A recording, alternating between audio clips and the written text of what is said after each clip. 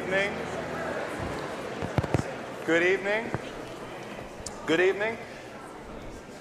I'm sorry no one came out to this event tonight. You know, I will tell you in all honesty, and this is the end of the 9th year of this series, and we have done these in many, many venues, as you know, those of you who have followed this. And for what it's worth, if it's any consolation, this is actually the largest venue we have. Now, I will tell you that we have a few seats here in the front, the very front row. We also are simulcasting this, if that's the right word, in the Learning Center, which is on this level. If you go back, if you would like to try that, you're welcome to stay in here, but if you'd like to try that, you would go through the narthex in that direction. And I'm hoping someone who is in the Learning Center right now is going to give me a thumbs up that the audio actually is working. John Altoff, is it good? It is? Okay. So if you go to that room, you will see a video screen, and you will actually hear what is being said, which is nice. Hi. I'm Pastor Tim Westermeyer. I'm one of the pastors here at St. Philip the Deacon, and on behalf of St. Philip the Deacon and Mount Olivet Lutheran Church of Plymouth, which jointly present the Faith and Life Lecture Series, it is my profound privilege and pleasure to welcome you here tonight. Yes, Cindy? There is no sound in the Learning Center. We'll figure that out. We're working on some technical issues. Hopefully there will be sound in there before too long.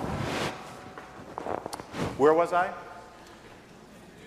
I'm really, in all seriousness, I'm glad you're here. Thank you for coming out tonight. This is, I think, without question, the largest turnout we have had in the 9 years of this series. I'm thrilled you're here.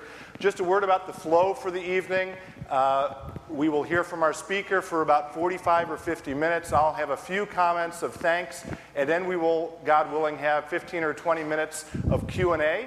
So be thinking about what you would like to ask him while you are listening to his presentation. If you have followed the Faith and Life Lecture Series for the last 9 years, you know that we have intentionally cast a broad net in terms of the types of speakers and topics we have brought. We've done everything from faith and humor to faith and comic books to faith and lifelong learning and faith and forgiveness.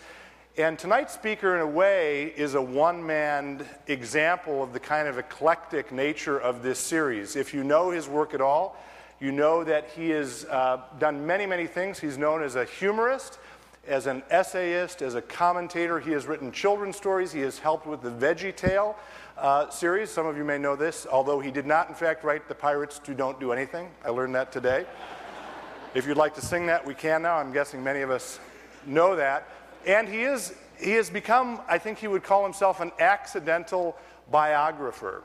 And he is probably today best known for his biographies of William Wilberforce and, of course, Dietrich Bonhoeffer.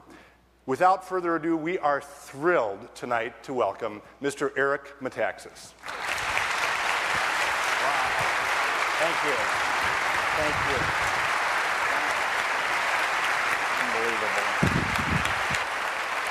Unbelievable. Now, this is the question. Is this on? Is this on? It is on. You're applauding so loudly you confused me. I am overwhelmed. God bless you for showing up. I just cannot believe there's so many people here. Whenever there's a huge crowd, I think, I wish my wife were here to see this. And I always have to ask because she's going to want to know how many people are here. So if you bear with me, if you're here tonight, would you just mind raising your hand quickly? And I'll just get a quick, that's, okay. My Lord, God bless you for, I am so overwhelmed by this. Thank you, Tim, for putting on this great series. I do something similar to this in New York City, but we don't get this many people. Honestly, this is tremendous. Can the folks out there hear me? Okay, wow. So much I want to say, and we've only got the 4 or 5 minutes. Is that right, Tim? Where'd he go? I don't know, did I bring a clock? No, I got my iPhone, so I'm just expecting one quick call, and I don't want to. Well, my name is, in fact, Eric Metaxas. It's my privilege to be here in Minnesota. Can I say that? Did I say that right? And I guess I want to tell you a little bit about myself, how I came to write the Bonhoeffer book, and then I want to leap into the story of Bonhoeffer, and then we'll have time for some Q&A. Okay, about me.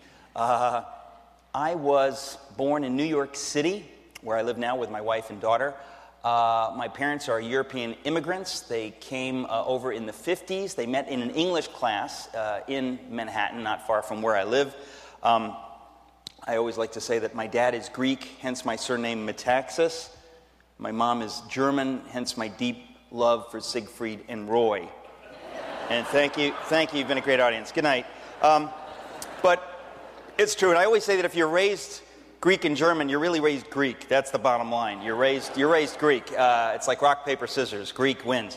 And so I grew up, I was raised in the Greek Orthodox Church, altar boy in the Greek Orthodox Church, grew up in Danbury, Connecticut mostly. And but my experience of church life was mostly a cultural experience, and I think that's probably true for a number of people in this room. It was mainly for me a cultural experience, a good cultural experience, but I never really heard the gospel of Jesus. I never learned about the Bible or whatever. It was mainly about being Greek, I think. You know, if you're part of the Greek Orthodox Church, it's kind of the Greek Orthodox Church. And as I say, it was a good experience, but by the time I went to Yale University, which is where I did go, I was unprepared for the sort of aggressive secularism that I encountered there, and I realized that I really didn't know so much about my faith. I didn't even know if I believed any of it or how seriously I took it, and fairly quickly it evaporated. I think that I drank the Kool-Aid and, or I don't know, inhaled the zeitgeist. I don't know, inhaled the zeitgeist or something like that. I did inhale, and by the time, yeah. And probably so did he.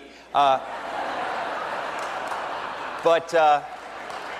I have to say that by the time I got out of Yale, I had lost whatever little Christian faith that I had gone there with. So I always say that if you have to go to Yale, do not go with an open mind. That was my mistake. So I graduated just absolutely sure that the meaning of life is that you don't ask that question, and life probably doesn't have meaning in the capital M sense, and there's no such thing as capital T truth, and people who believe that are crazy or,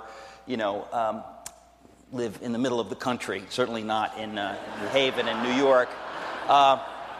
So I was not happy about this, however. I always say that, if you're going to believe that life has no meaning, it's okay to have like a really good job to distract yourself for a few decades and then it'll all be over. But I wanted to be a writer. I did not get a good job.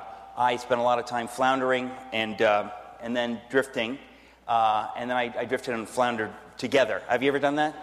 Don't do that. And if you drift and flounder long enough, you end up moving back in with your parents. That's really that's what happens. It's almost like math. It happens. And so I did move back in with my parents, and as I said, my parents are European immigrants, sort of, working class, good people who do not have any patience for the Yale graduate who seems to be finding himself. Their attitude is you should find yourself a job and get on with it. They didn't get to go to college, so they really had no patience for my angst. And I guess, in retrospect, they were quite right. And so I ended up getting a job as a proofreader at Union Carbide in Danbury, Connecticut. The Hebrew word would be Gehenna. And, very biblically literate crowd. Congratulations, Pastor Tim. You've done a good job here. And so I really and truly was miserable at that time. It was just tough. As I say, living with my parents, being in a job just to make a buck, to proofread manuals of text and just the kind of stuff that I was not, I wanted to, follow in the footsteps of Faulkner, not some, computer code or whatever it was that I was doing. It was just very depressing and mechanistic environment. I was about a quarter of a mile from the nearest window, and it was really an unhealthy, unpleasant corporate environment for which life had not prepared me. But in that unpleasant environment, I met a guy who began talking to me about God, and as I say, I had pretty much pushed that away. I was sure that people who take that very seriously are, insane. And but I was in enough pain, frankly, to be open-minded. And pain can make you open-minded to solutions. And so I would, engage him in some conversations. And I was fascinated at how much he knew about the Bible, and I was actually stunned at how little I knew, and how I'd rejected something about which I knew so little. But I still wasn't swallowing it, but, tell me more, but don't get too close, but tell me more, but, keep your distance. I always say that, he was an Episcopalian, so I figured it was safe because they don't really believe that stuff anyway. You know what I'm talking about? But I was quite wrong. He believed all that stuff. And so we talked, and this went on for months during my year of pain and searching. And one night, I guess I began inching my way toward the idea that maybe there's something to this, but I was clearly far from accepting that idea. It was just unpleasant to me. But one night I had a dream. I won't tell the story of that, but there's a video on my website. It's an amazing story. We don't have time. It would take too long. I told it this morning. But it's an amazing dream where God basically revealed himself to me. And I'll just tease that and say, go to ericmetaxas.com. Actually, if you go in the next 3 days, you get a free cup of soup. It's internet soup, though. It's not that good. But I don't know what that means.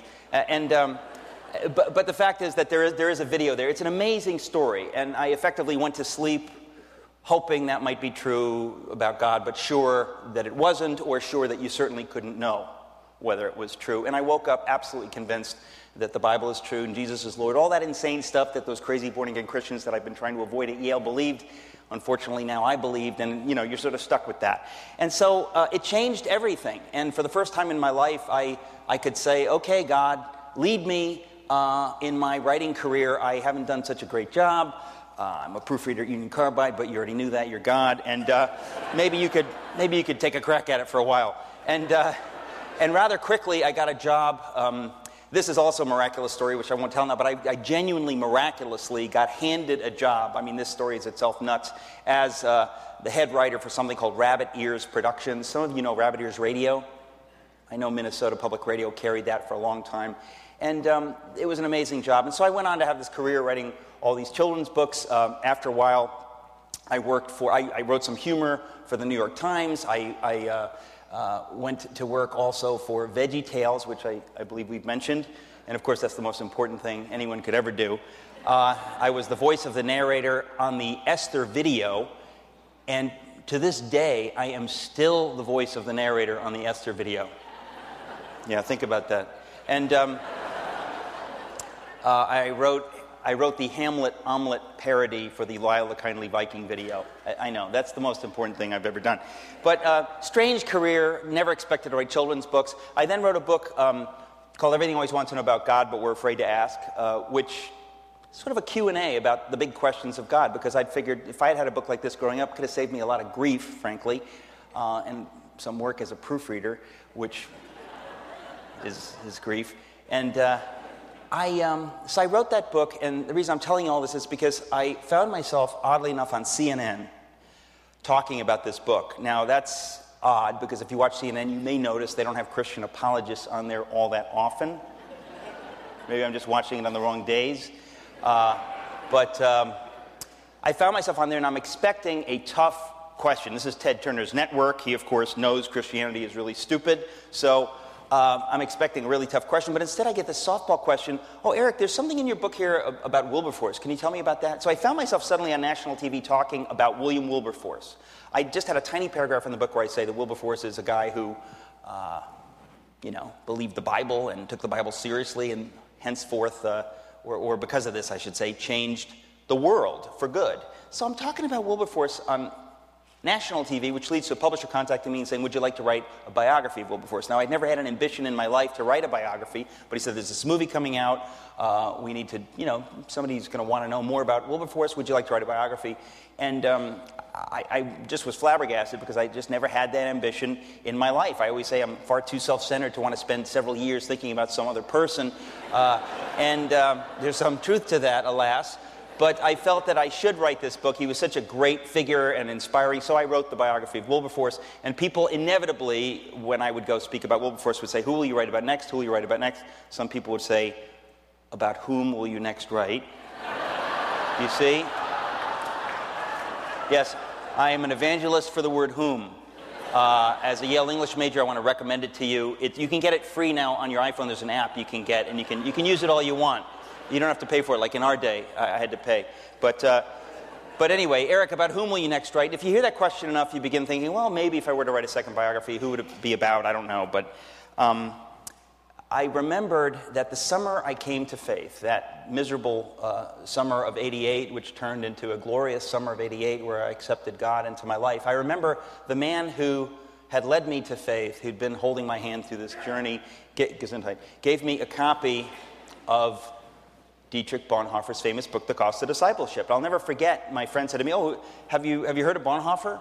And I said, no, I've never heard. Who's Bonhoeffer? And he says, oh, Bonhoeffer's a German pastor who got involved in the plot to kill Hitler because of his faith in Jesus, stood up for the Jews of Europe, and was killed in a concentration camp by the Nazis. And I remember hearing this story and thinking, what? How come I've never heard this story before? I was scandalized. I'm always scandalized when I hear something like that. And I think everyone should know this, and I've never heard this before. I went to Yale University. You're kidding. I've never heard this before. Yes, he tells me about it. So I was really captivated. So all these years later, people say, about whom will you next write? Finally, I thought, yes, I think if I were to write a second biography, it would be about Bonhoeffer. Now, there's a personal side to this as well. I mentioned my mother is German. She grew up in Germany during this period. My mother was a 9-year-old when her father was killed in the war. My grandfather was a genuinely reluctant German soldier. He would listen to the BBC with his ear literally pressed against the radio speaker, because if you were caught listening to BBC in those days, you could be sent to a concentration camp. And this has been a painful part of our family history, this idea that what Germany went through and what Germany did to the world and to Europe and to the Jews, and it just was something that I've always wondered about. And so when I heard about this hopeful, inspiring story of this man of faith who did the right thing, it captivated me. So all these years later, I thought, yes, if I were to write a second biography, it would be about Bonhoeffer. And of course, I assented to do that. And I never dreamt that the book would do well, I'm being honest. I'm not used to success. I'm not kidding. I therefore don't take it for granted. I therefore thank the Lord for every little bit, because a lot of people work hard and they don't get to talk to crowds like this. Nothing is guaranteed. So this to me is such a blessing that this book has been received as it has. I honestly simply didn't expect anything along the lines of what's happened. But I think there's something about the story which is compelling. In fact, I think there are many things about the story which are particularly compelling, which I think speak to us about our own era in some way. Maybe we can unpack that in the Q&A.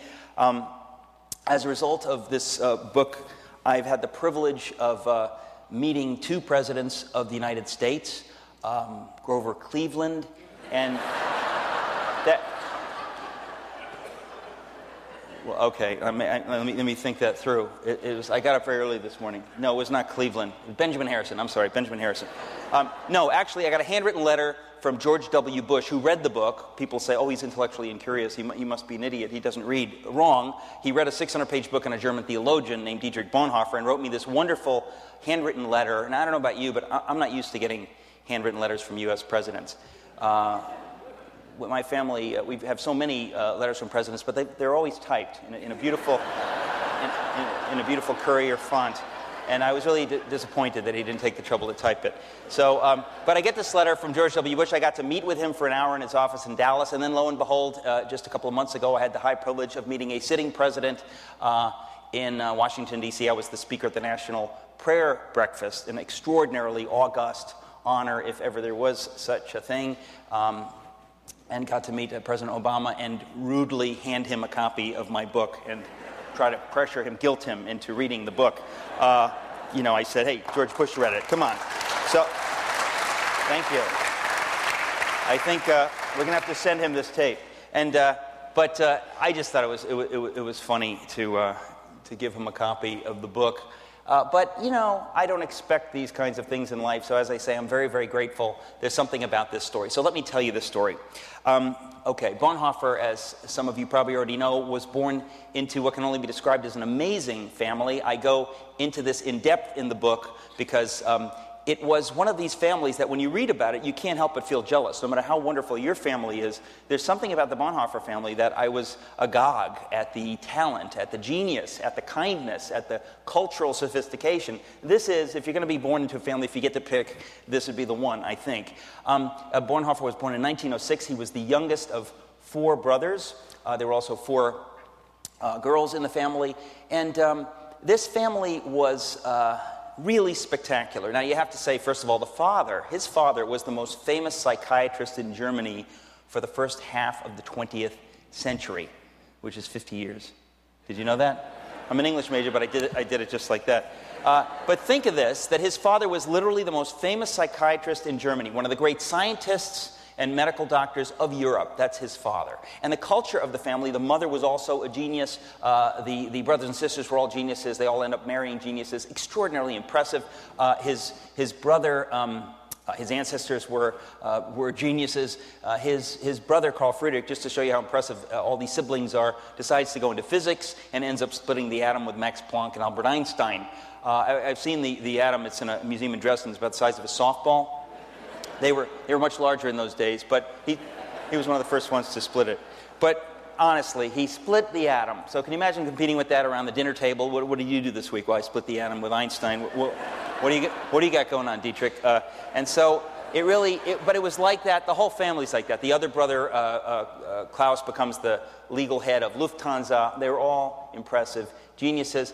And the father created a culture in this family where you had to think clearly, right? You had to think like a scientist. You have to base what you have to say and what you think on the facts and on the logic. Where will the logic lead you? Don't be afraid of the logic. Don't be afraid of the facts. Be afraid of not having the facts. Be afraid of thinking with your emotions. But think through everything, because ideas matter. You may, after all, end up dying for what you say you believe. So there's something about the culture of this family that was very rigorous. They were all academically ambitious. Bonhoeffer, well, I should say, not only were they really forced by the father, I make that sound so terrible, but in the culture of the family, forced to think things through and to be careful what you say, to not think in terms of slogans or cliches, but to really think clearly and then to express oneself clearly. And if you don't have something to say, consider shutting up. And then once you really know what you believe, once you've tested and tried your idea, then you have to live it.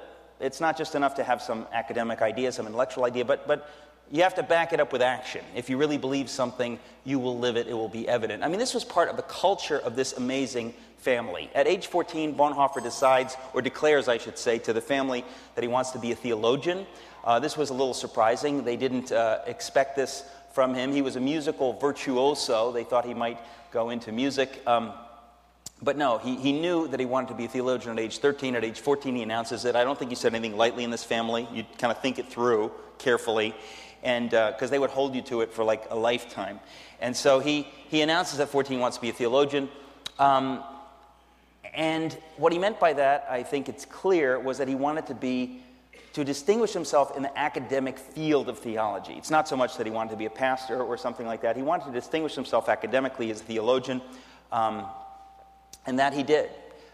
He goes first to Tübingen and then to Berlin University, which was the place on the planet to study theology at that time. And he impresses the living legends on the faculty of this extraordinary school. He gets his doctorate at age 21. Yeah, very impressive, isn't it? Almost as impressive as writing for VeggieTales, Tim. Just let me say that.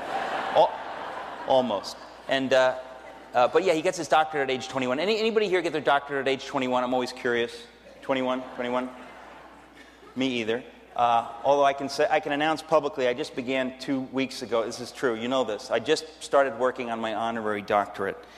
It's yeah. I've thought about it a lot, but 2 weeks ago I just leapt in. I said I got to get this. Got to start. And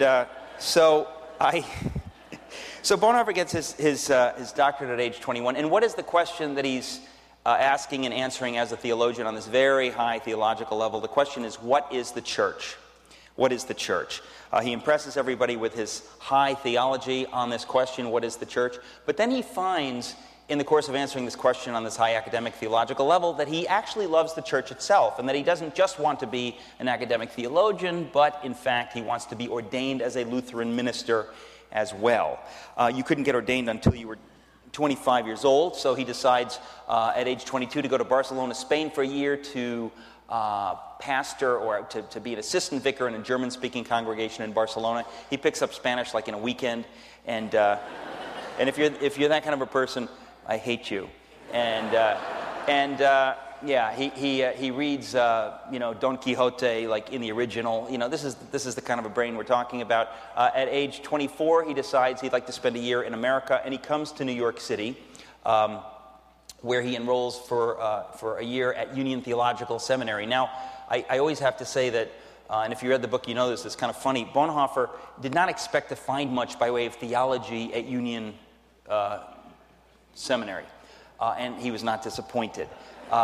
It's almost funny. He's clearly looking down his theological nose, his German theological, Berlin University theological nose, at what passes for theology at Union. Now, he was not theologically liberal, really, but he respected the theological liberals at Berlin University. Berlin University was very theologically liberal, so he didn't really come out in the same place, but he learned from them, he respected with them, he dialogued with them, he learned to speak the language, and he was able to learn so much from them.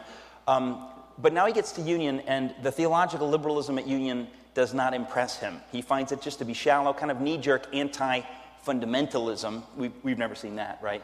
And he really is a little bit scandalized because he thinks, well, you ought to be able to theologically back up your position better. Don't just think, the fundamentalists are stupid, and I disagree with them, and that's my theological position. And he really, he was just a little. He writes about it in his diary and in letters, and it really, some of it is quite funny. So I quote it in the book just because it is funny to hear this brilliant young man give his opinion, which he doesn't realize will be read by millions in the future about Union. But anyway, what happens to him in New York has much less to do with his theological studies at Union than with what happened in Harlem.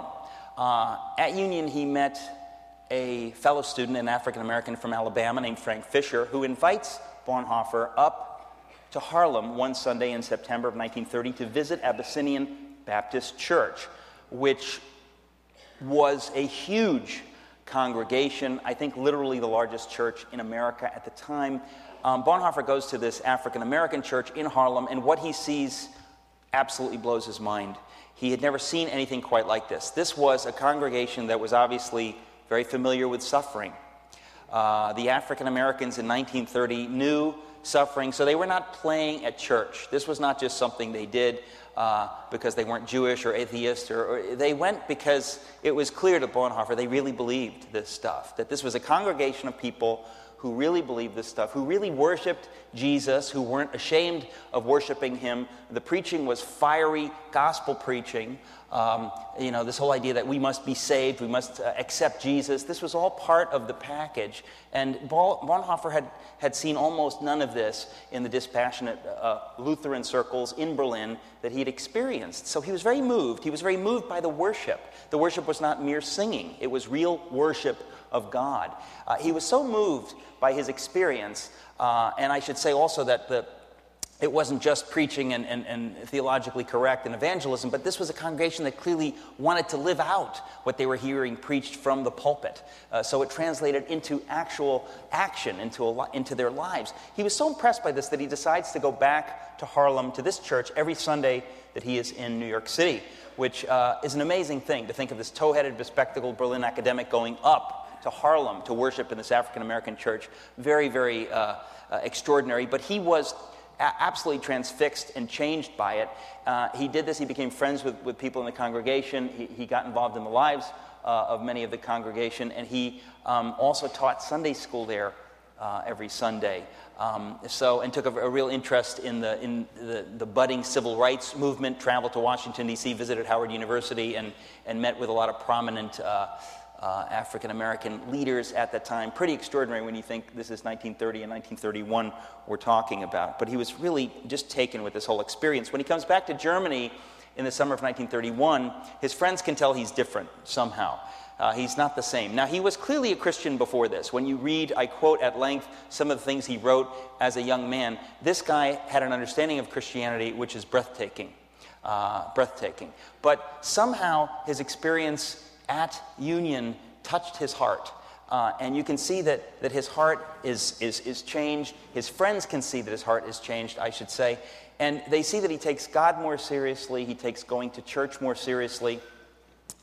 In the pulpit and behind the lectern, when he's speaking at Berlin University now as a teacher, he begins to say things that you would not hear in those theological circles. He talks about the Bible as the Word of God. He asks one of his students, "Do you love Jesus?" That's not the kind of thing you were hearing in Berlin University theological circles at this time. You know, they would be talking about Jesus as the historical figure. They would talk about the Bible as a text. But this robust experience of Christian faith that Bonhoeffer had seen at Abyssinia, among the African Americans, he now takes this idea back to Germany and begins to teach about Christianity as though it is a living faith in a living God who wrote a living Bible and who wants to speak to us through the Bible. This, as I say, very dramatic, but he was brilliant enough to be able to get away with it.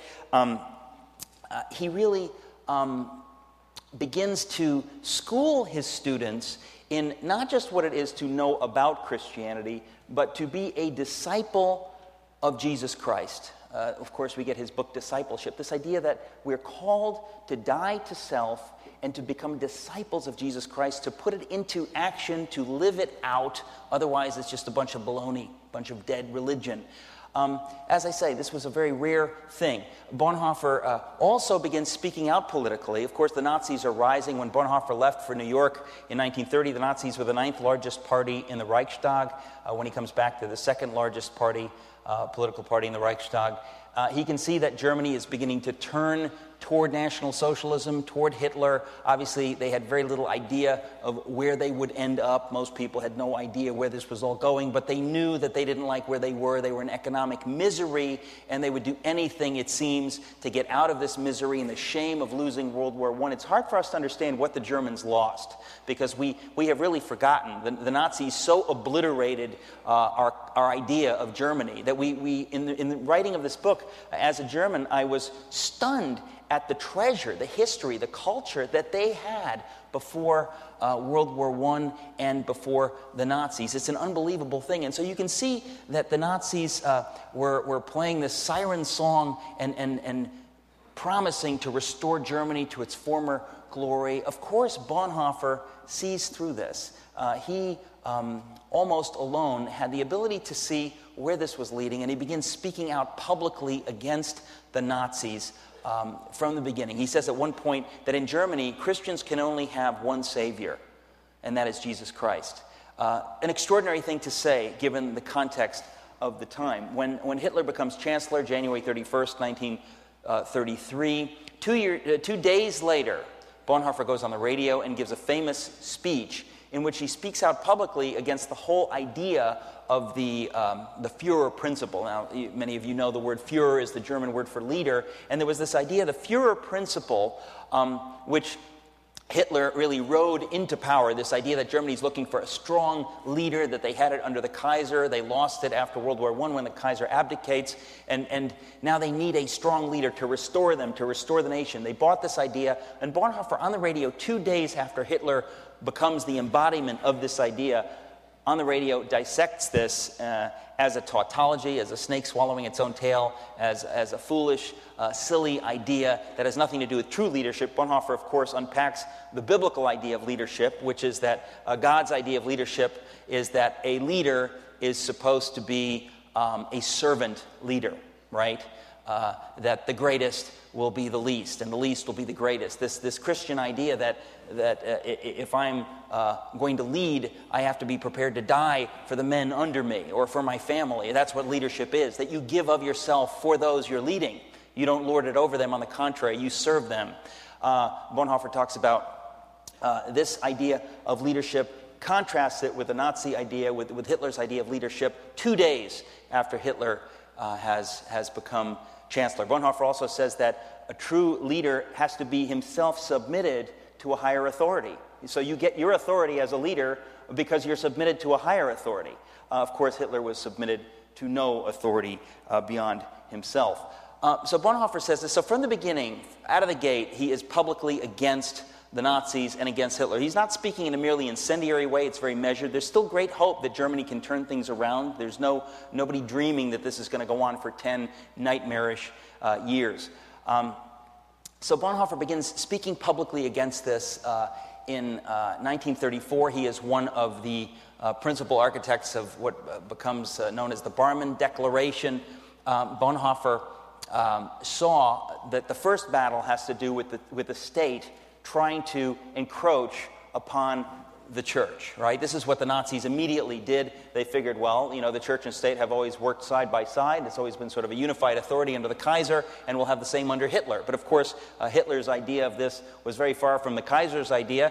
And so Germany, the German church finds itself now being subjected to Nazi doctrine, and the Nazis try to infiltrate the church, try to take over the church, and try to remake it in their miserable social Darwinist image, which of course is the antithesis of true Christianity. Bonhoeffer sees this, but many Germans at the time didn't, many Christians at the time didn't. They somehow thought that this is, we're compatible. It's very easy for us in hindsight to say, well, obviously it wasn't compatible, but it was not so easy.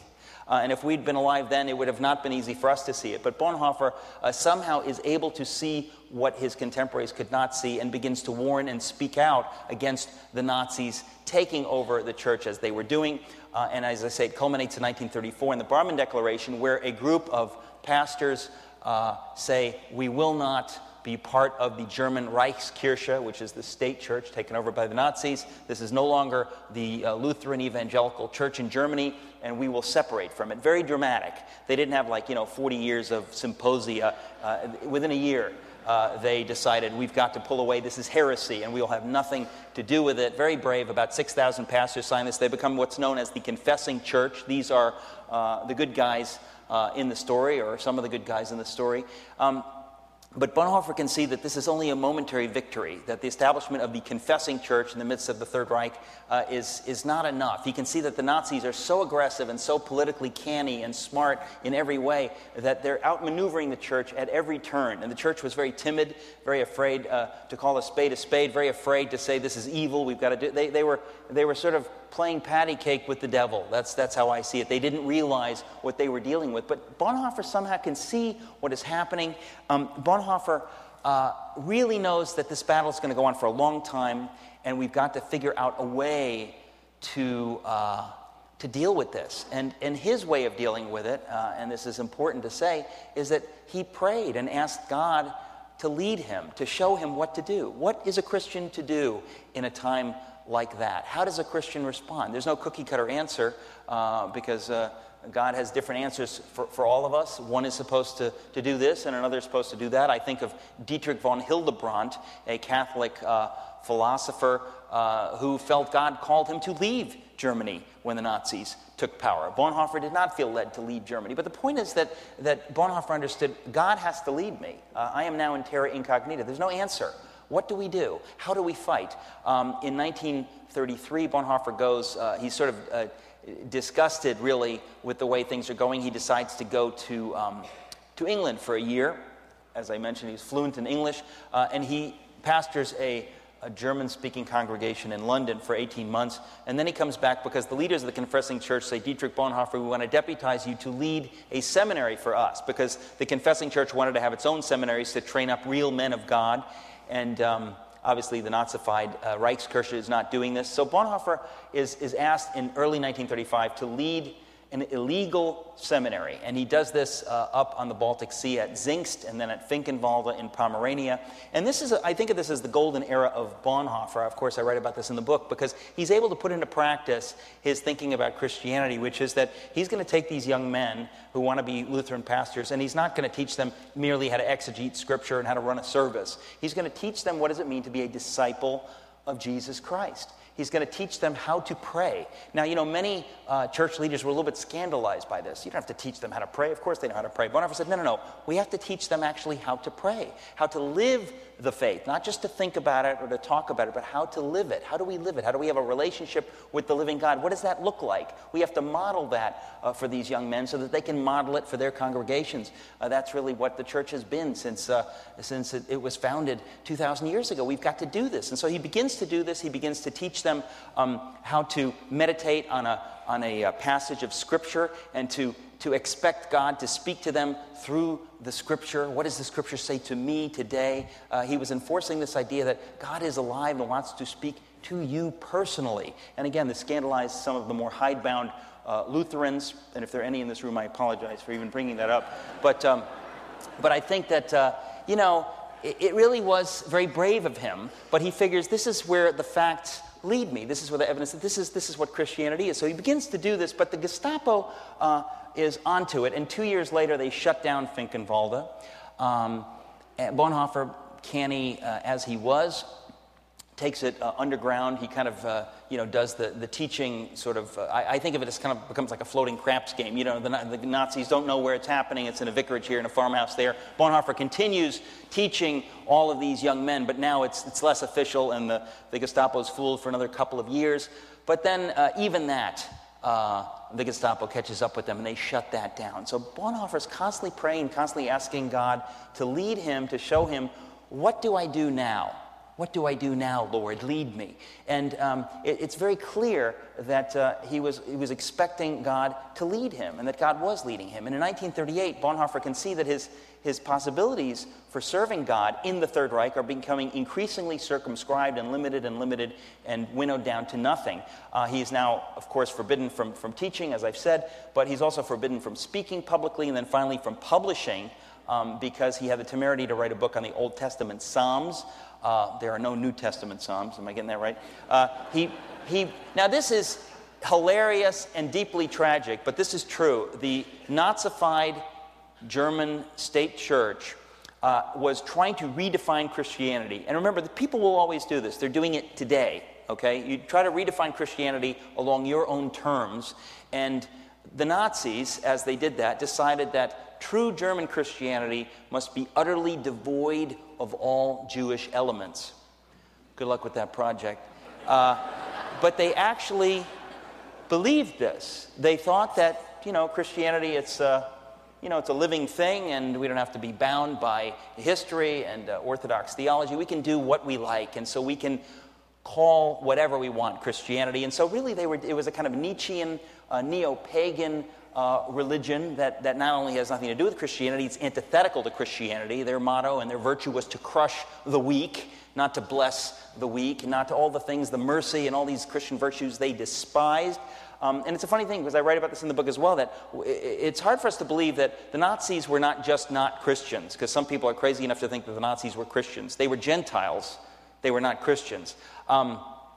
But they weren't only not Christians, they were bitterly anti-Christian. But they were very canny about it, and they weren't about to say that because they understood that most Germans thought of themselves as Christians, so they had to play this game. But Bonhoeffer sees this. He sees what's going on, and when he decides to write a book on the Psalms, even that was a stick in the eye to the Nazi establishment, because the Psalms were considered too Jewish, right? The whole Old Testament was considered something that we can eventually dispense with because it's too Jewish. We want to have a pure German Christianity. Of course, it's utterly nonsensical, it's insane, but they believe this, and Bonhoeffer's forbidden from publishing as a result of writing that book. So again, he's asking, Lord, what do I do? How do I serve you? He saw the war was coming. That was very clear. He knew he could not fight in Hitler's war. Now, Bonhoeffer has been portrayed many times as a pacifist. I think that's quite wrong. I think he's a pacifist the way any Christian would be a pacifist, but not in our contemporary version of pacifism. Sometimes I often think he's been portrayed as though, had he lived, he would be the third person in the bed with John and Yoko. And you just dated yourselves by laughing at that joke. But But he wasn't that kind of a pacifist. But this was a man who knew he would not fight in Hitler's war, because Hitler's war was a war of aggression. He understood that Hitler was a tyrant and a monster, and there was just no way he would ever be deceived into thinking that he's defending the fatherland. He understood this is a war of aggression against the other European powers, and so he would have nothing to do with it. But what would he do? You didn't have the ability to say, oh, I'd like to be a conscientious objector. He's praying and saying, Lord, I can't do this, I can't do this, I can't do this, and now the war's coming, and I will not pick up a gun. What will I do? How will I serve you? So, of course, at this point, as we know, he decides to go back to America. So in June of 1939, Reinhold Niebuhr pulls strings, other people pull strings and write letters so that Pastor Bonhoeffer can come to America and can save face, not to look like he's escaping anything, but that he's going there just ahead of the war, and that he's going to look like he gets stuck there and he gets to spend a few years out of harm's way, and he can not do something that he doesn't want to do, which, as I say, would be to fight in the war. He refuses to do that. So Bonhoeffer goes to America, but no sooner does he get off the ship in New York than he knows he's probably made an error. In the chapter in the book about this, I quote copiously from his letters and his journals from this period, because you can see him wrestling with God. He is asking God, what do I do? Do you want me to be in New York? I don't feel your peace about this. What do you want me to do? And he wrestles with this, and you can just imagine, he knows that if he were to go back, he's going back into real danger. But every day he's reading the scriptures, and he's praying and asking God to show him what do you want me to do? And at the end of the day, he decides, yes, God wants him to go back to Germany, to stand with his people during this terrible time. And so 26 days after he has come to New York, he gets on a ship in early July and sails back across the Atlantic back to Germany. What was he going to do when he got to Germany? Well, that's another question, and I'll tell you what he was going to do. It's very dramatic, and it's an extraordinary part of the story. He decides to officially join the conspiracy against Adolf Hitler. Now, folks, that was a daring thing to do for anybody, for a pastor, a man of God, to say that I'm going to get involved in this wide conspiracy against the head of my own nation. Almost no one would understand this. It's not as if his friends would say, yeah, that's a great idea. No, most people would think that was crazy, but he really felt God was calling him to do this. It's important to say also that Bonhoeffer's brother-in-law, Dohnanyi, was one of the heads of the conspiracy. In fact, I should say that the Abwehr, German military intelligence, unlike the Gestapo, was a center of anti-Hitler sentiment. In fact, it was the very center of the conspiracy against Adolf Hitler. Bonhoeffer's brother-in-law was one of the heads of the Abwehr and one of the heads of this secret conspiracy. And he asks his young brother-in-law, would you like to work for me? It'll preserve the illusion that you're serving the Third Reich during a time of war. But we know, you know and I know, that you will in fact be working against the Third Reich. You will have this illusion for the public that you are, doing the good German thing. But we know that you will be using your position as a member of German military intelligence during a time of war to undermine and work against Hitler and the Nazis. And so he was going to travel around Europe as a member of the German military intelligence to use his ecumenical contacts to further the aims of the Third Reich. That was the public face, but in reality he was going to secretly meet, and did secretly meet, with members of the Allied governments in neutral countries such as Switzerland or Sweden. This was the goal. Now, this is high-stakes poker, folks. This is very dangerous, but Bonhoeffer felt God had called him to do this. And so this is what he does. He becomes a double agent, he becomes a spy, and he actually believed that his theology and God led him to do this, to stand against the Nazis in this way, not merely to talk about it, but now to stop talking about it and to do something, to take action. So this is consonant with Bonhoeffer's idea about cheap grace, about religionless Christianity, this idea that to just talk about your faith, at some point you must act. What you believe, just as I said when he was a child, what you believe, you must test what you believe, you must think it through. Is this really true? Do you know this is true? And if you know this is true, now you must act on it. It has to lead you to action. Bonhoeffer lived that way, and at this point, he lives this way in a very dramatic way. He continues to write. In 1942, in the midst of all of this, he falls in love. That story has never really been told in any narrative form before. I was amazed. I didn't expect to say anything new in my book. I just wanted to tell the story in a fresh way. But I have to say the story of his love affair and his engagement to Maria von Wedemeyer had never really been told before. The love letters between them weren't published until 1992. And so I was able to use that book, which was edited by Bonhoeffer's fiance's elder sister, whom I had the privilege actually of meeting in Germany a few years ago with my wife. And beautiful letters, and so I tell that story. He falls in love, as I say, in 1942. He becomes engaged rather quickly in 1943. But no sooner is he engaged than the Gestapo finally catches up with him. He's arrested in April of 1943 in his home, which you can visit in Berlin on Marienburger Allee in Berlin. He's arrested, but he's not arrested for his involvement in the plot to kill Hitler. This is, I think, very interesting, because people sort of, if you tell the story, or if I've heard the story, people think that's why he's arrested. He wasn't arrested for that. He was arrested for his involvement in something called Unternehmen 7, Operation 7, a plan to get 7 Jews out of Germany and into neutral Switzerland to save their lives. This was why he was arrested. There was some money laundering. It's a whole story. Of course, I tell that in the book. But that's why he was arrested. He's sent to Tegel military prison. Being a military prison, not a Gestapo prison, he's treated reasonably well. If you had to go to prison in Nazi Germany, that would be a good one to go to. His uncle was the military commandant over all of Berlin.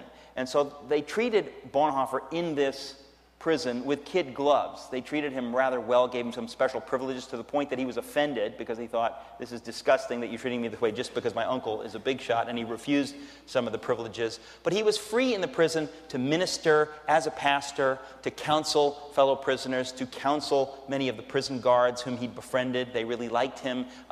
He was able to do that, to continue his writing, to write many letters home to his friends and family, and to his fiancée, Maria von Wedemeyer.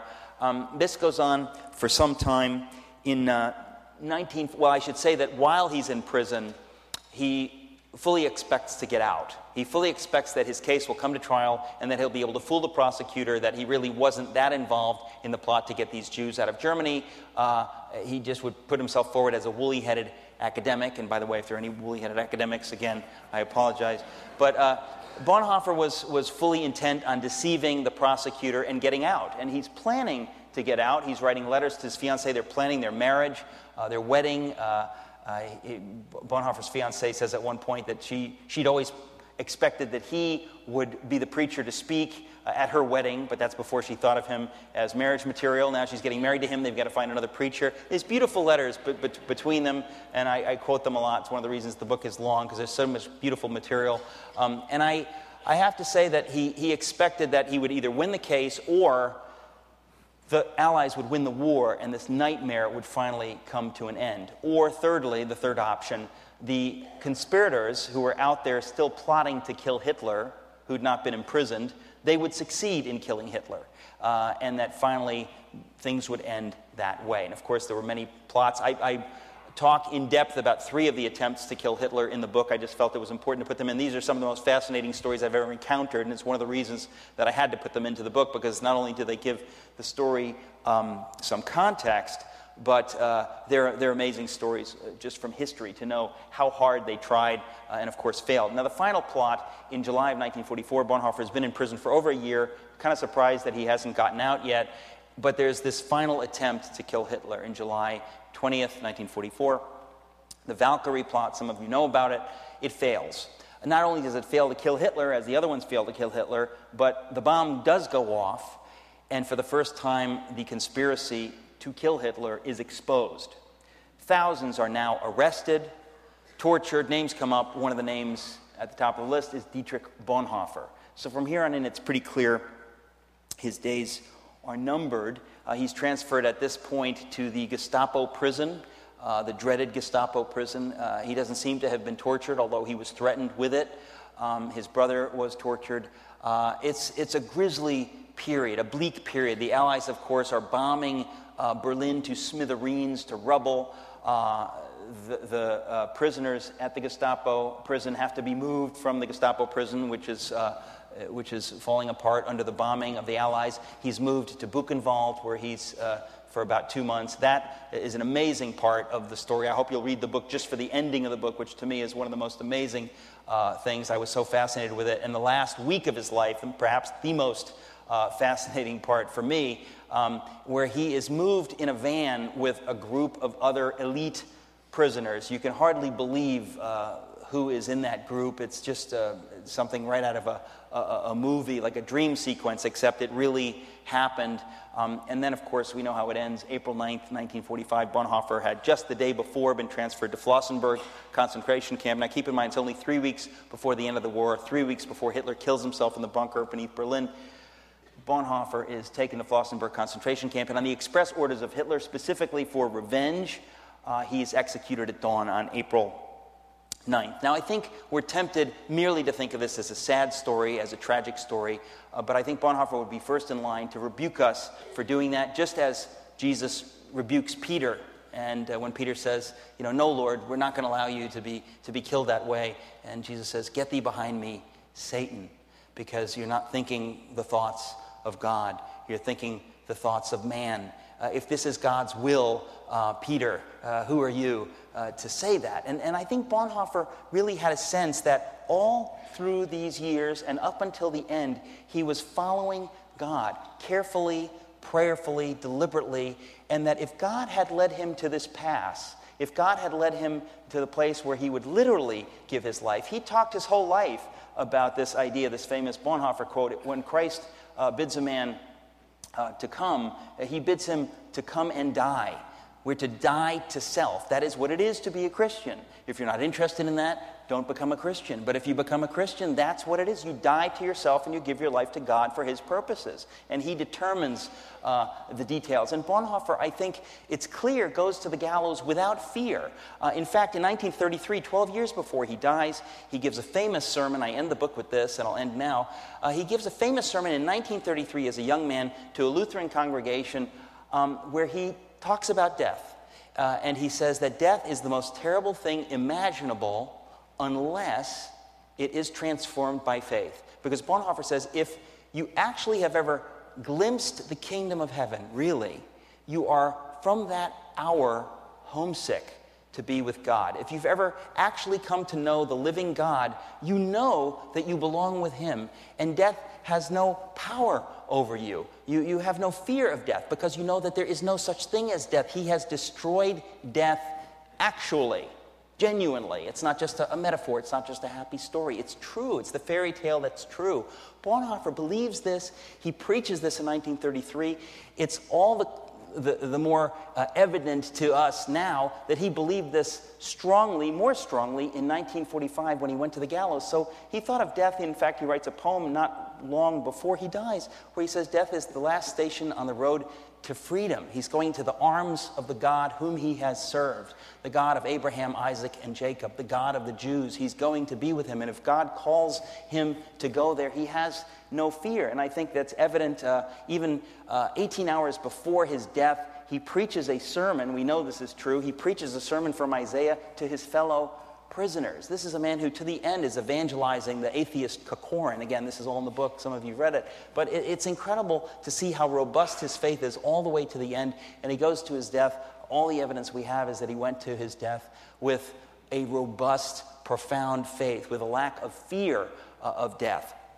And so I think, finally, it's a very inspiring story because Bonhoeffer shows us that this is what it is to actually have faith, to know, not to hope that God has conquered death, not to hope that death is not scary, but to actually know, that this is true. You will live your life differently. I think it's safe to say we'll live our lives more like Bonhoeffer. If you really know this, it changes how you live. And so Bonhoeffer makes it clear all through his adult life that to be a Christian is to know that and to live that way. That will give you courage. You don't have to work up courage. It just naturally gives you courage. And you live that way. And you do things like you stand up for the Jews of Europe. Even though it's dangerous, you do it because God calls you to do it with no fear. He did that. So to me, it's a picture of faith which is ultimately extraordinarily encouraging and inspiring. I know from many letters and emails I've gotten from people that many people have never seen an example like Bonhoeffer's. This is not a work of fiction. I hope every syllable in the book is based on historical evidence. And so to me, it's a gift from God to us, this story of a life lived in obedience to Christ, which really ought to just inspire us and help us live the lives that we're called to live. We're not called to live that life, but we're called to live our own lives with the same kind of faith. I think we need heroes from history to encourage us. As far as I'm concerned, this is a good one. So let me recommend it to you, and we'll stop there. Thank you very much.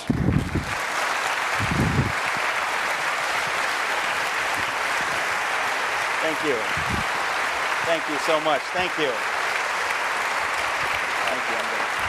You have a microphone? You have a microphone. I'm going to stand here. Thank you. Thank you so much. Thank you. It's too much. That's too much. Thank you. Thank you. No, thank you. Thank you. Oh my gosh. Thank you.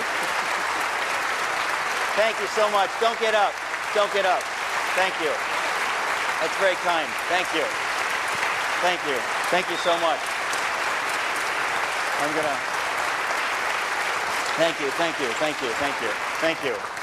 If you kept clapping, I was going to sing, so it's a good thing you stopped. Thank you. God bless you. Thank you so much.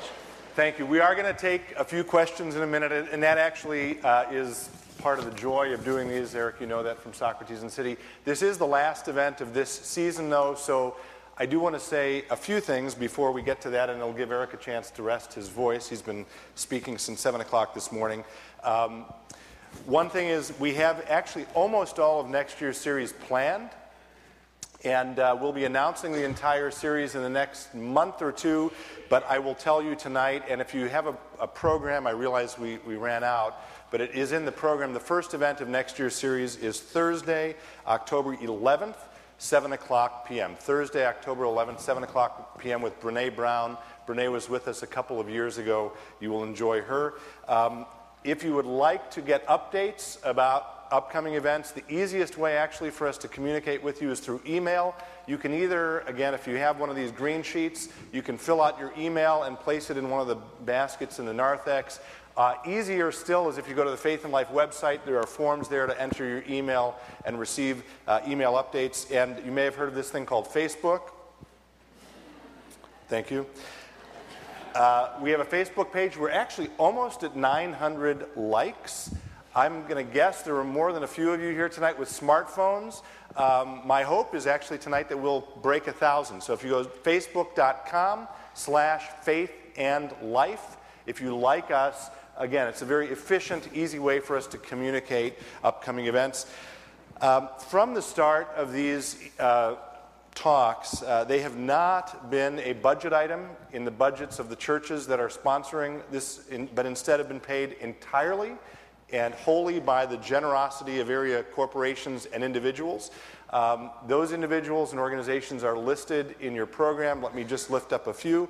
Thrivent Financial for Lutherans, Productivity Inc., Luther Seminary, TCF Bank, Leaders Manufacturing, the McLaurin CSF at the University of Minnesota, Fuzzy Duck Design, and the Bookcase, as well as all of the individuals who are listed there who make these possible. You are here tonight at no cost, and we're able to bring wonderful speakers like Eric here, thanks to the generosity of these individuals. Many of them are here tonight. Would you please thank them?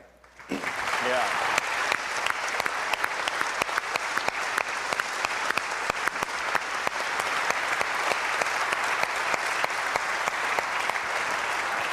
And I have thanked him before, but Jeff Elstad, our wonderful guitarist right over here, has been with the series from the very beginning. Thank you for your intros and outros. Okay, we'll take maybe 10, 15 minutes of questions. After that, just to, again, give you some context, we'll be taking Eric, God willing, we can get through, back to the fellowship hall, which is back that way. You'll find it, where he'll be able to sit down, and he will inscribe books and talk to you until probably 1 or 2 in the morning, I would imagine, given the crowd.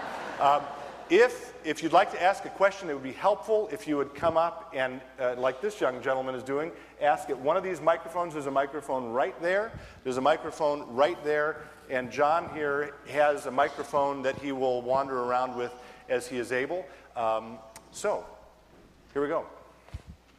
Hey, thank you for that. I'm wondering if there are any biographies you would recommend, having written two. I assume you're, not averse to the genre. Other than my two? Other than your two, yes. No. Which I'm sure are fantastic. Next question. That's tough. John Pollock, John C. Pollock, who's such a wonderful biographer of Christian heroes that he has the Pollock Biography Award at Beeson Divinity School in Birmingham, Alabama, named for him, and which my Bonhoeffer book won last year. Anything he's written is worth reading. He wrote a wonderful book on George Whitefield, and it makes me very happy because it means I don't ever have to think about writing a biography of Whitefield because he's taken care of it. But really, he's written a number of them. So I'll recommend the Whitefield one. For time's sake, I will just say the George Whitefield, anything by John Pollock. Yes, okay. I guess we're going to go side to side. About whom do you think you'll write next? I have two questions. That's just the kind of cheeky question that I just I like. Actually, I thank you for asking that because it gives me the opportunity to tell you the truth that I don't believe God has called me to write any other biographies like these two. I feel these are two special figures whose stories needed to be told. And I, by God's grace, told them. But I really don't think that I have it in me to write biographies anymore. There's a lot more that I want to do. So everywhere I go, people tell me, well, you should write on this guy and this guy. And there's so many tremendous. Actually, Hannah More. I wrote in my Wilberforce book the figure of Hannah More. It's just this amazing character who was one of Wilberforce's friends. She was a literary phenomenon and just so interesting. And somebody ought to write a wonderful biography about Hannah More. There's so many people like that, but you can't do everything, and so I don't think that I will probably do another biography. I'm sorry to say. In some ways, I'm sorry to say.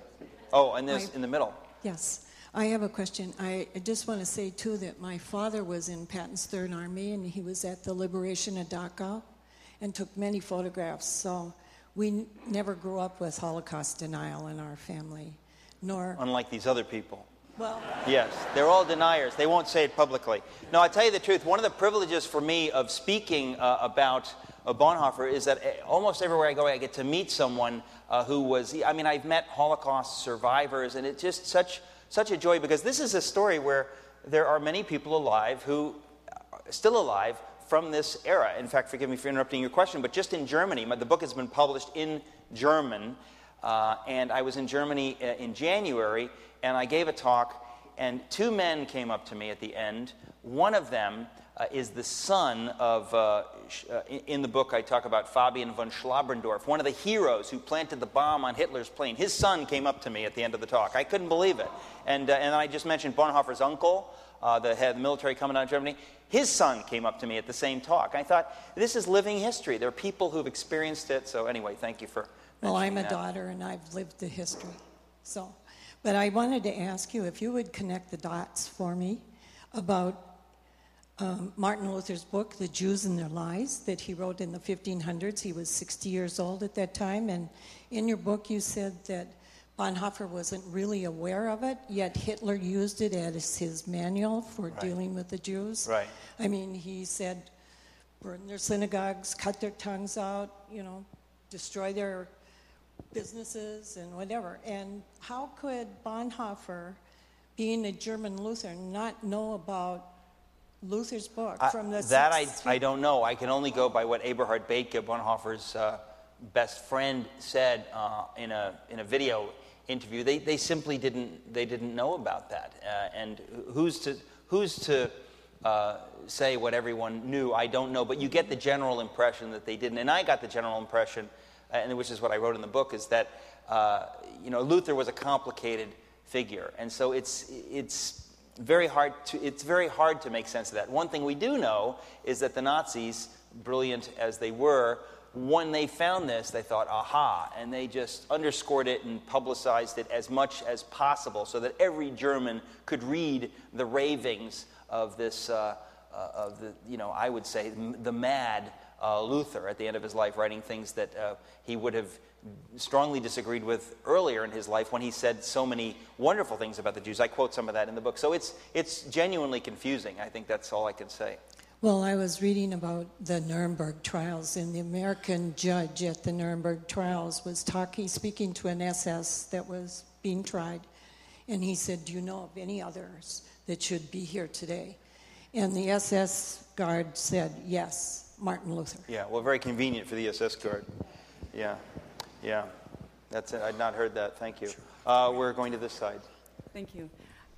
You spoke about, when you were ending your talk, about these emails and letters that you've been greatly encouraged to receive personally about your book, and that people were saying things like they'd never heard a story about a person of such faith, of such depth, of such commitment, and that inspired them.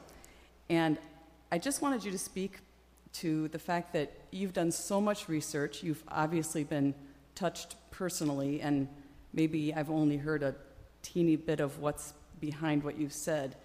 What is it about our culture in the church, capital C, that we can be so inspired by one man, but maybe not inspired by the average Christian person? I think I kind of paraphrase C.S. Lewis and to say that there's no such thing as an average Christian person. In fact, there's no such thing as an average person, that every person, as C.S. Lewis says, is a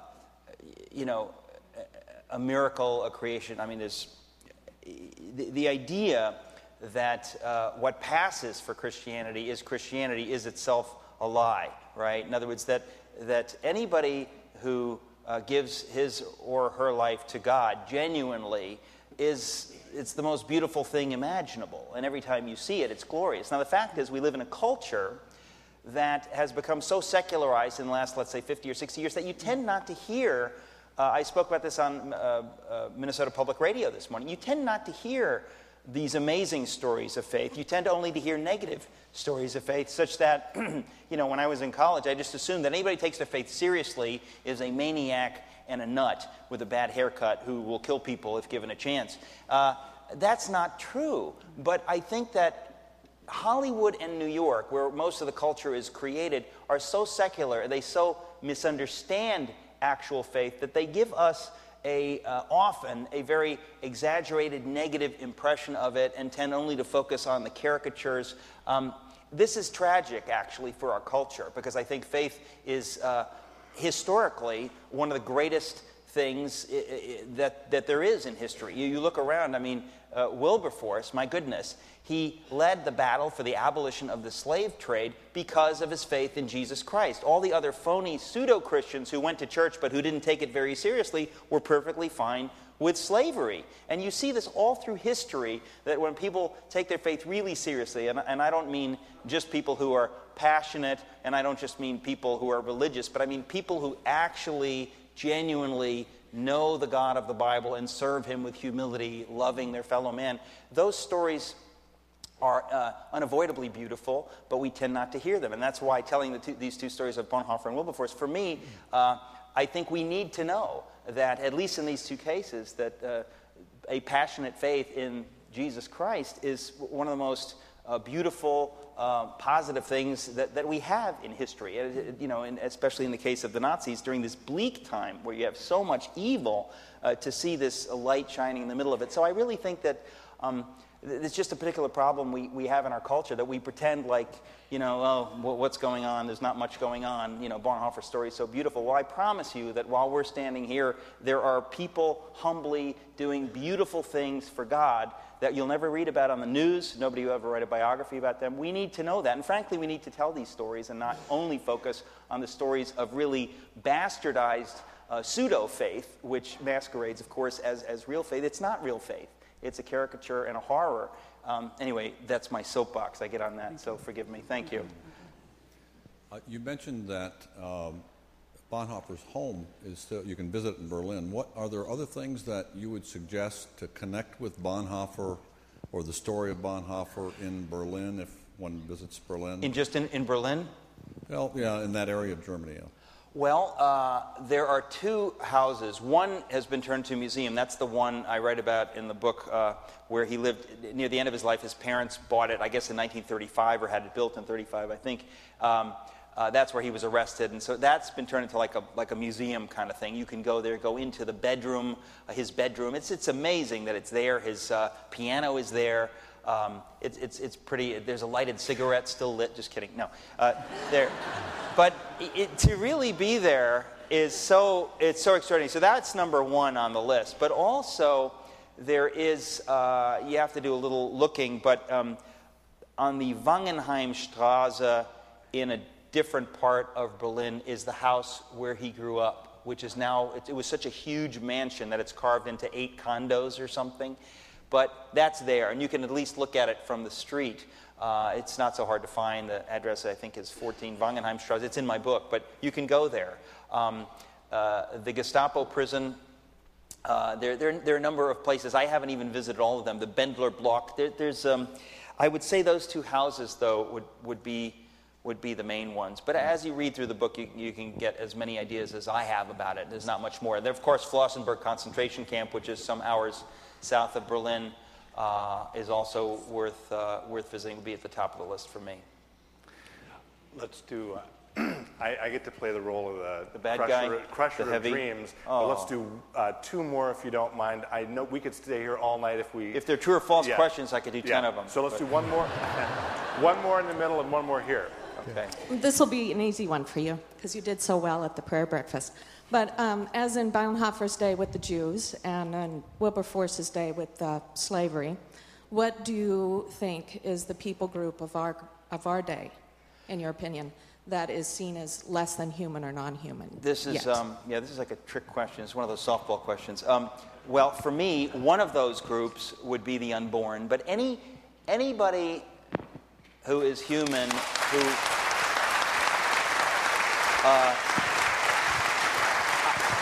I think, this is one of the challenges that Christians are always going to be, in some ways, flowing with the conservative political tide, and in some ways flowing with the liberal political tide. We have to figure out what is the Christian view of X, Y, and Z, and wherever it puts you on the spectrum, you have to be Christians first. And I think that the issue of life, not just in the womb, but any kind of life. I was just recently at this Chuck Colson weekend with Johnny Erickson Tada, who has become a paraplegic, and she's gone around the world advocating for people with severe disabilities. This idea that we, and if you read the Bonhoeffer book, you see that the Nazis were doing this. You begin to define humanity along your.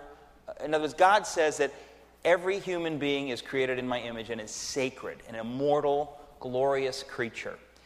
But we tend to say, well, okay, but if you can't talk or think, or if you're a quote-unquote vegetable, well, you're not really human. You're not really. I mean, you realize that this is going to be a battle as technology has changed. This is a battle. So I think that is just one of the main issues of our time. Whom does God say? Who does God say is human? That's the question. It's not about quality of life or anything like that. But for me, that would be the one that I would talk about. If I had more time, I have many other things to say, but we don't. So we'll go on. Thank you. Okay. Other than the unborn, who and what do you think Bonhoeffer would resist today? Today? Today. I think I am very troubled by, in our own government now, in America, this amazing nation, that the encroachment, and this is naturally what happens. It's just that at some point you have to recognize it and say, well, wait a minute. But whenever the government encroaches on the church sphere, it's troubling. Now, we have in this country so enjoyed such extraordinary religious freedom that, of course, we take it for granted. And this is always the case. Anything you take for granted, you're in danger of losing.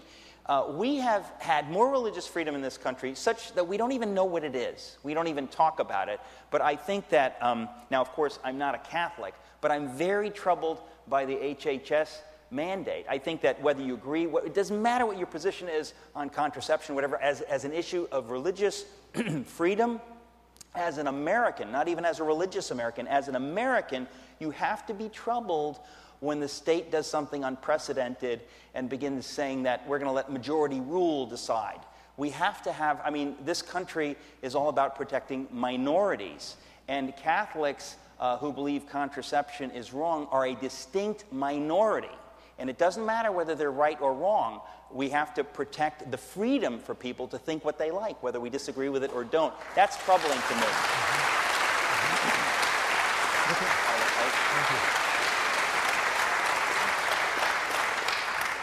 Don't move, please, in part because I need to get him out of here. So give me 1 second. Also, one other logistical thing. Actually, one question. We got a call from someone yesterday who said they were flying down from Winnipeg. Is she here? Wow. Right here. Stand up, lady. Well, you get, wow. She gets, I got to shake this woman's hand. I got to shake your hand. I'm blown away. It's bloody freezing. Oh my gosh. Unbelievable. Right. I can't believe that. Those of you in the narthex, that would be the people out there.